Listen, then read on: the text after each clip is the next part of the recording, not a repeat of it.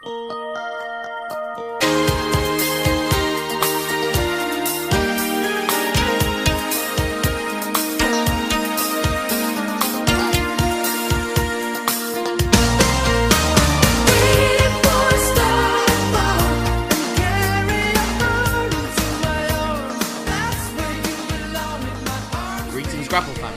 to the latest edition of Let Me Tell You Something during our year-long Dave Meltzer 5-star journey as myself, Lorcan Mullen, and my co-host Simon Cross. Watch every match that we can find that Dave Meltzer of the Wrestling Observer has rated 5 stars or higher.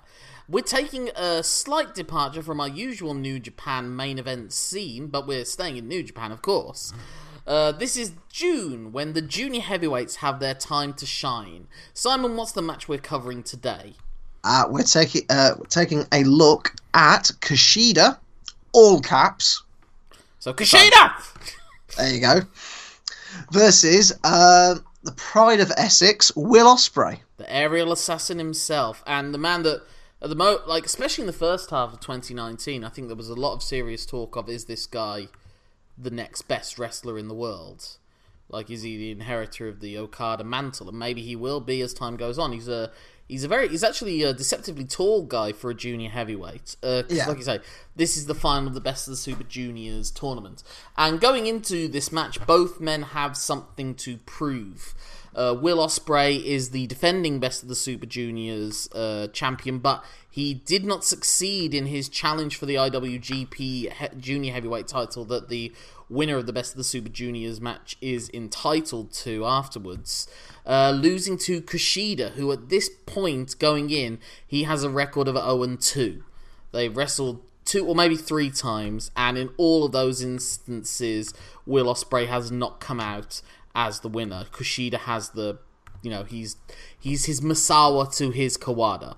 He's the Raven to his Tommy Dreamer, is what Will Ospreay is at this point. And just looking at it, Will Ospreay has not at this point won the IWGP Junior Heavyweight title. The 2 times he's challenged were against Kushida, and he lost both times. So he needs to get through Kushida to get to Hiromu Takahashi, who has most recently been seen absolutely humiliating Kushida, where he won the IWGP Junior Heavyweight title from Kushida in convincing fashion at Wrestle Kingdom, the same show that we've covered with the 6-star match. And then when they had a rematch a few months later, Kushida attacked early, but then got completely overwhelmed by the unorthodox strategy of Takahashi, and Takahashi ended up winning their rematch in less than 3 minutes. Jesus.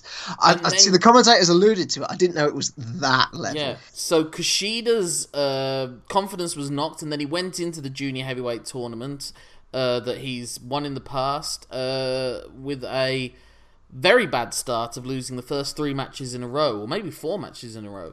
And then he had to win every match that followed, and through a sheer quirk of fate in the head-to-heads, that ends up allowing him to qualify for this final.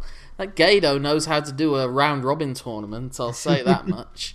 And so here we are, both men desperate for different reasons. Will Ospreay to get one up on Kushida and maybe finally get to win the junior title, and Kushida to get past Will Ospreay in order to go on and hopefully finally break the curse of Hiromu Takahashi.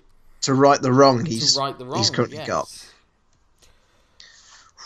So this is the first Best of the Super Juniors match we have been covering on this podcast for 20 years to get 5 stars. The previous, and I believe only other time... No, there was the 92 one, which we both didn't care much for.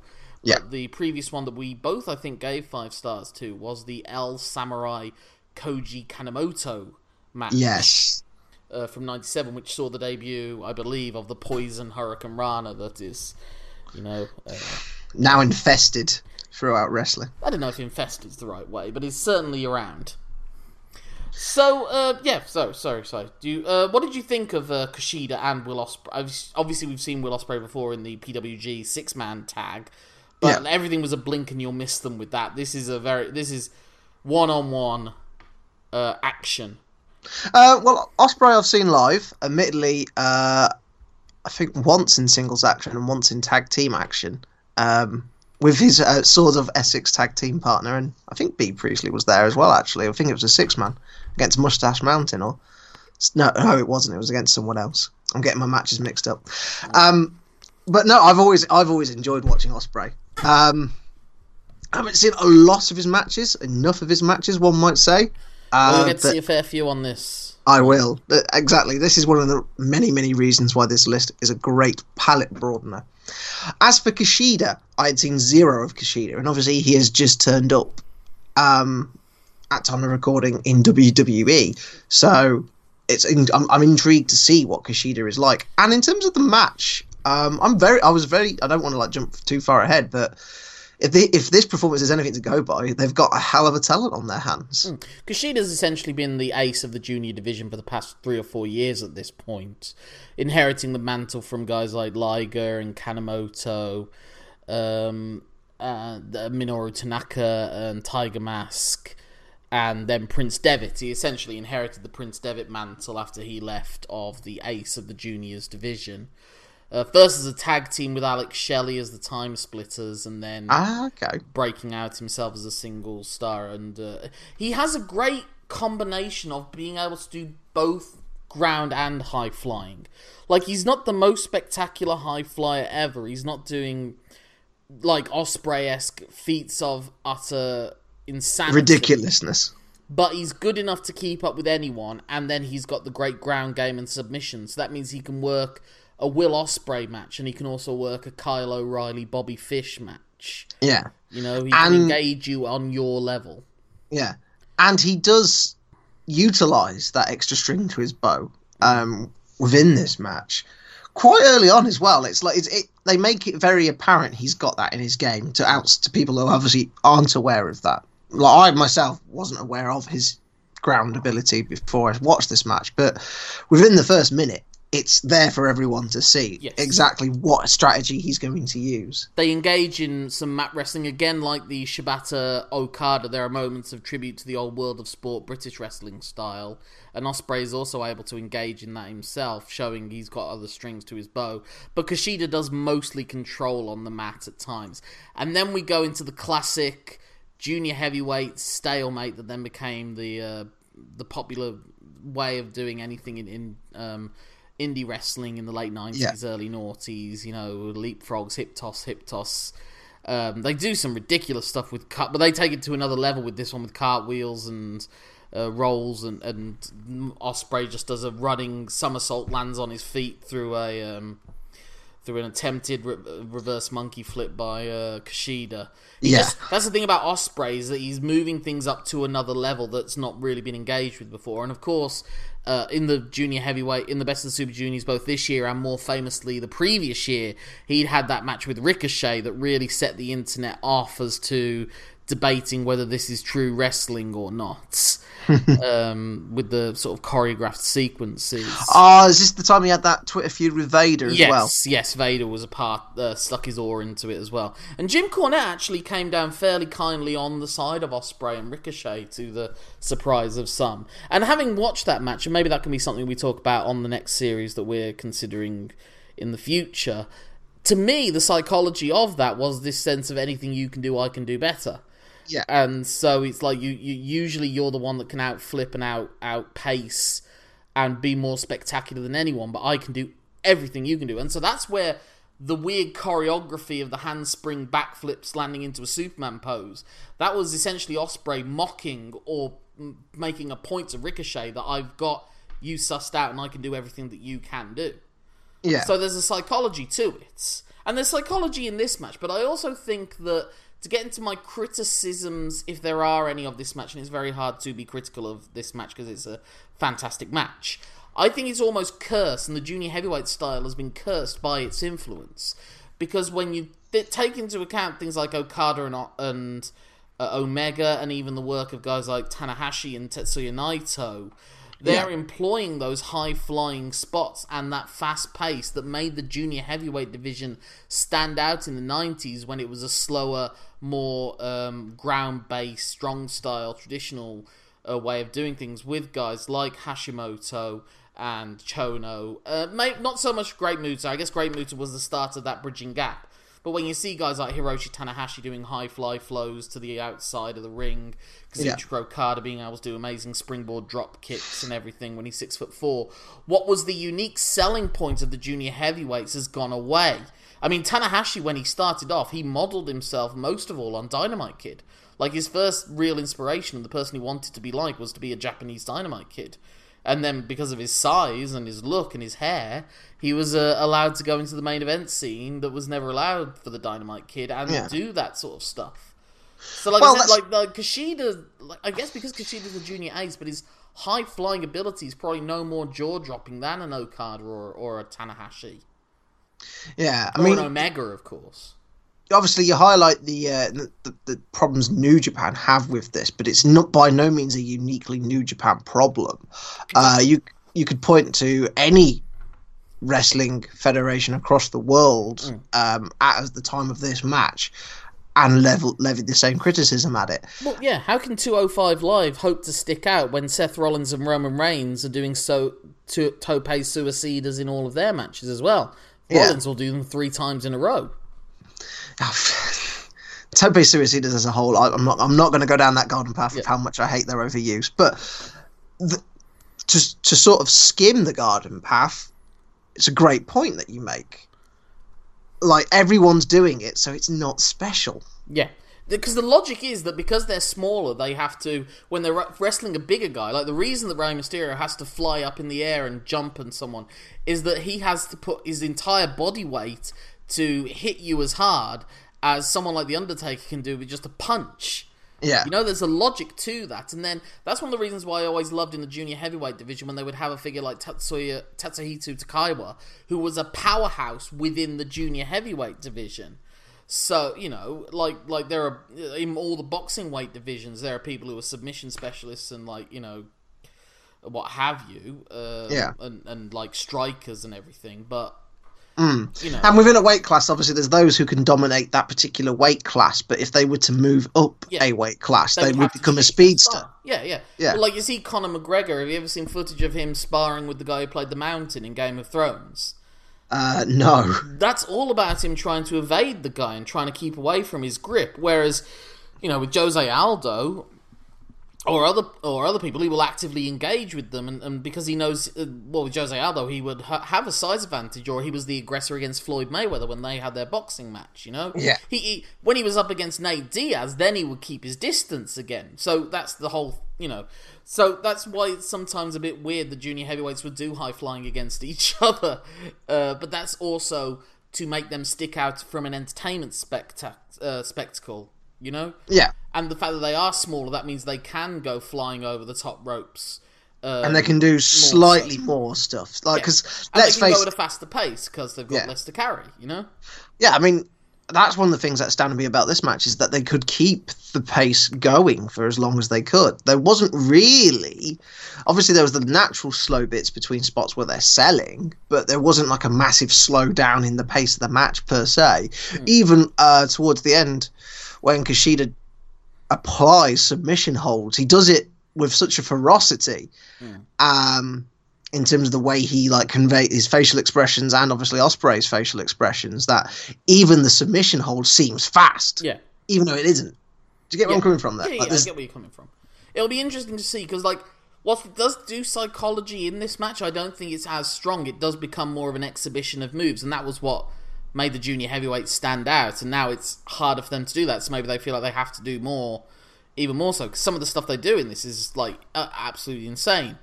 Will Ospreay was standing Spanish flies, and... I don't get how you can do that, but he manages to find a way. Like, logistically, I just can't figure it out.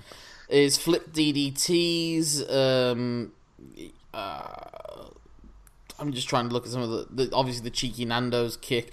There's an awesome spot when Ospreay starts running to do the step up into the ropes, but Kushida actually follows him and does a step up as well, and so he surprises Ospreay in midair with one of his arm bars.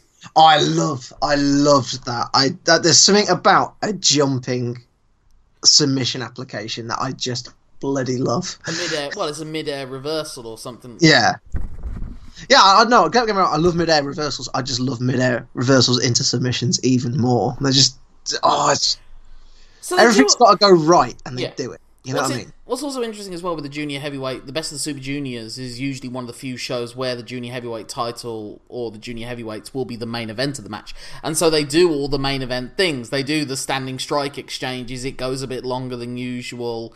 Kushida wrestles as an ace, essentially, which is what he was. And like Tanahashi, he similarly targets a limb and goes after it, and he uses his intelligence, and he does seem like the best within his division, and Ospreay is it is like the junior equivalent of Okada Omega, like the best foreign against the best homegrown native talent, you know?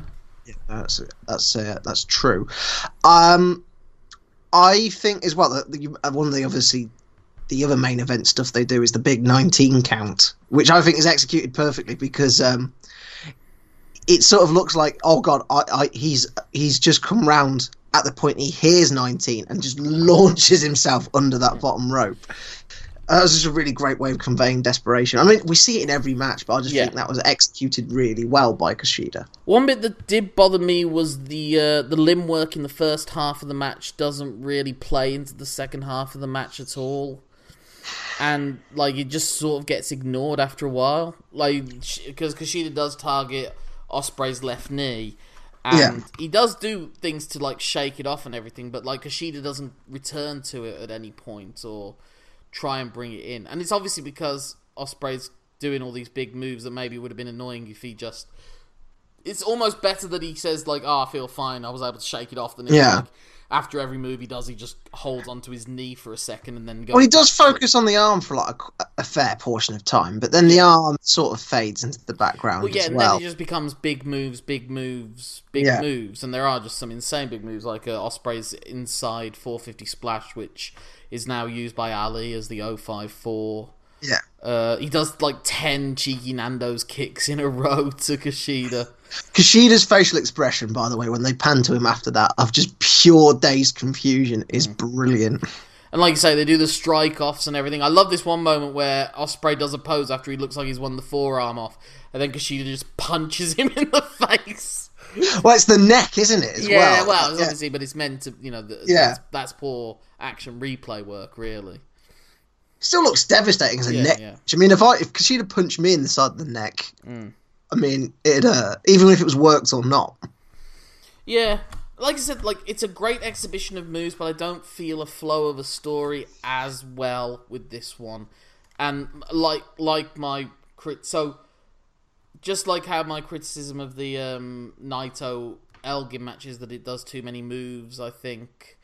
Like I said, if you hit 10 cheeky Nando's kicks, then and then almost immediately Kushida goes into his finishing straight of blocking a second rope Oz cutter, then hitting his second rope version of his finishing move, the Back to the Future, which is Seth Rollins' old finisher when he was Tyler Black of the small package driver.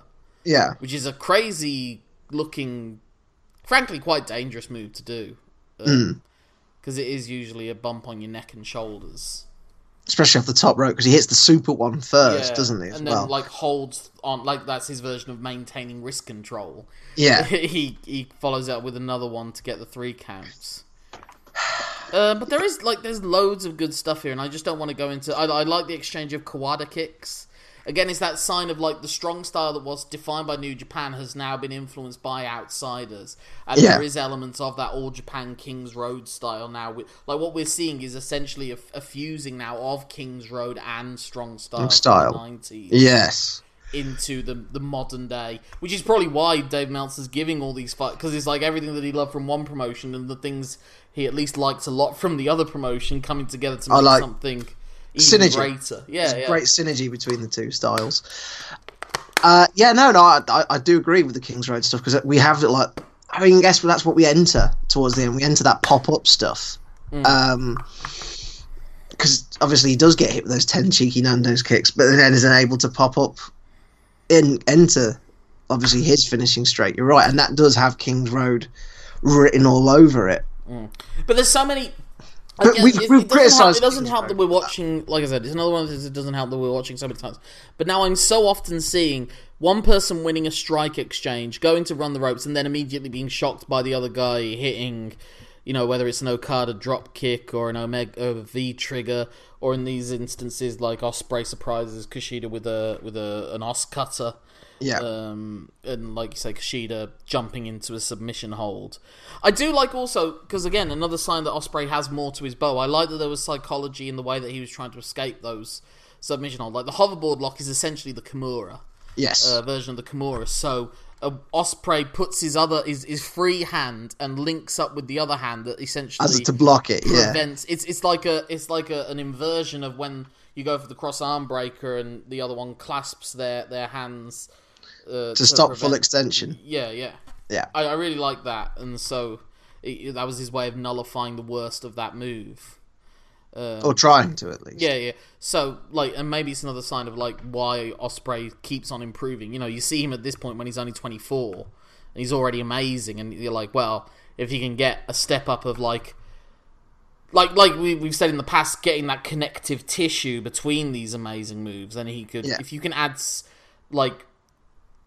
psychology to the quality of what your Tanahashis and your Bret Harts are capable of doing, you combine that with the physical athletic abilities of what Ospreay has, you could have the best wrestler in the world. Oh, quite easily. Just like you have right now, maybe with Kazuchika Okada.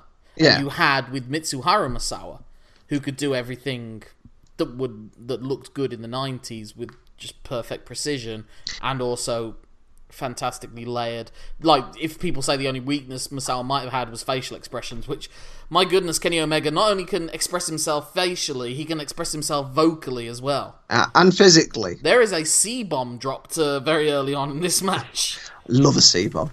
Well, I don't know. It's got a soft spot also, it helps that he's got that thick Essex accent as well. Yeah. Oh, you JK... I think it's because I'm British. I find it endearing. Mm. So I'm sorry for sounding negative, but sometimes I guess want to give explanations as to why I'm disagreeing with Meltzer as to why I wouldn't give this 5 stars. Okay. Because I don't think it had that emotional journey of a story that we got from the Kanemoto Samurai match, for example, where you're rooting for Samurai and cut Kanemoto's dickishness. I'm not saying it had to be heel versus face, but I just felt like I said, I thought this was an exceptionally good exhibition, but I need more than an exhibition. I need an emotional involvement. Okay. Now, I view this slightly differently.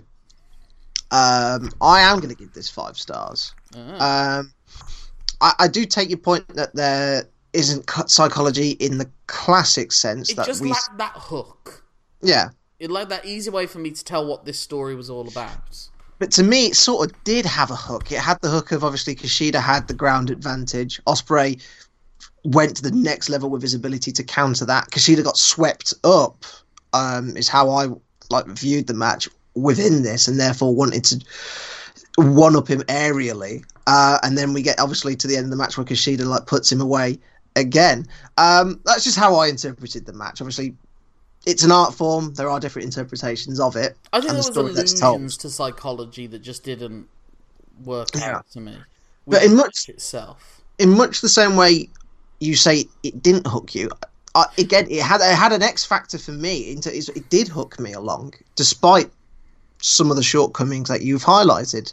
It just took me along for the ride. That's the X factor I've obviously referred to several times throughout this. It had that, so I'm giving it 5 stars. Well, you were absolutely entitled to that opinion, but I would genuinely be shocked, even though you gave this 5 stars, if this would be in any kind of contention when we come to our next debrief for the top 10. Obviously, keep your cards to your chest. And I'm not shocked that anyone would say this match is 5 stars. If that's the stuff you're into, high-flying spectacle, then this, along with the previous Ricochet matches and that, I can totally get why that's someone's... Just as I can get why some people love hardcore, ultra-violent stuff. Yeah. It doesn't necessarily do that much to me. I can get why someone would give this 5 stars. I'm just not going to do it myself personally. And that's all it can be, is a personal reflection. There's no definitiveness, there's no... Even though Kevin Kelly weirdly will suggest, this is a 5-star match, or we've had a 6-star match because Dave Meltzer. Well, we'll get more into that in the next episode. But that's the thing. This is all obviously just in our personal opinion, and absolutely, I am not going to say Kushida or Will Ospreay should listen to me for a split second as to what I think might have improved that match, because I have no place telling them what to do. I'm just saying from my opinion as a viewer, with whatever educated or uneducated opinions I've formed through the 30 years I've been watching wrestling, you know? That's all I can offer. And that's all it is at the end of the day. It's just how it makes you feel. Yeah. Whether or not you would give a 5-star rating to any particular thing in any medium. Yeah. And we've just fallen on different sides of the coin on this one. But I completely respect your viewpoint, and I think you completely respect mine. But when it comes to Brexit... Anyway, if people want to get in touch with Simon about why he's right or he's wrong, and there is mathematical proof that this is or isn't a 5-star match, how can they do so, Simon? People can get in touch with me on Twitter. I'm so known as Simon Cross Free for the number of times I thought Kushida would detach Ospreay's arm from his body during this match. My name's Lorcan Mullen. That's LORCANMULLAN, as in at the end of a DeLorean. That's my Twitter handle, Instagram, Facebook, Letterboxd. If you put an @gmail.com at the end of it, that's my email address. I really hope DeLorean is spelled with an AN at the end now. I don't know for certain. It's fine. Okay. If you want to get in touch with the show, it's lmtyspod@gmail.com. Our Twitter account is lmtyspod as well. We have a Facebook page. One day Simon will update that. That's a dying medium. Well, yeah, obviously the age demographics would suggest that, but you know. What's that, Uncle? Oh, you think that, do you? Good. Thanks for tagging me on that. Anyway. That got very specific, almost too specific there. Anyway, Lorcan has other projects. Yes, I do a podcast about the best of worst of British films, Bowob Pod. Look us up around there if you want to see me complain about things much more happily to criticise than a Will Ospreay Kushida match. We are not covering the Will Ospreays versus Kushidas of British cinema in that podcast, I can assure you. But anyway, do you have anything you do outside? Are we ever going to see Mid-Table Crisis make a comeback, Simon? I do not think we are, sadly. No side products left to plug at this precise moment in time. Okay. There's nothing left to say now except my name's Lorcan Mullen. My name's Simon Cross. Thank you for letting us tell you something. Have a 5-star time, or whatever you interpret your star ratings to be. Until the next time. Well, I used to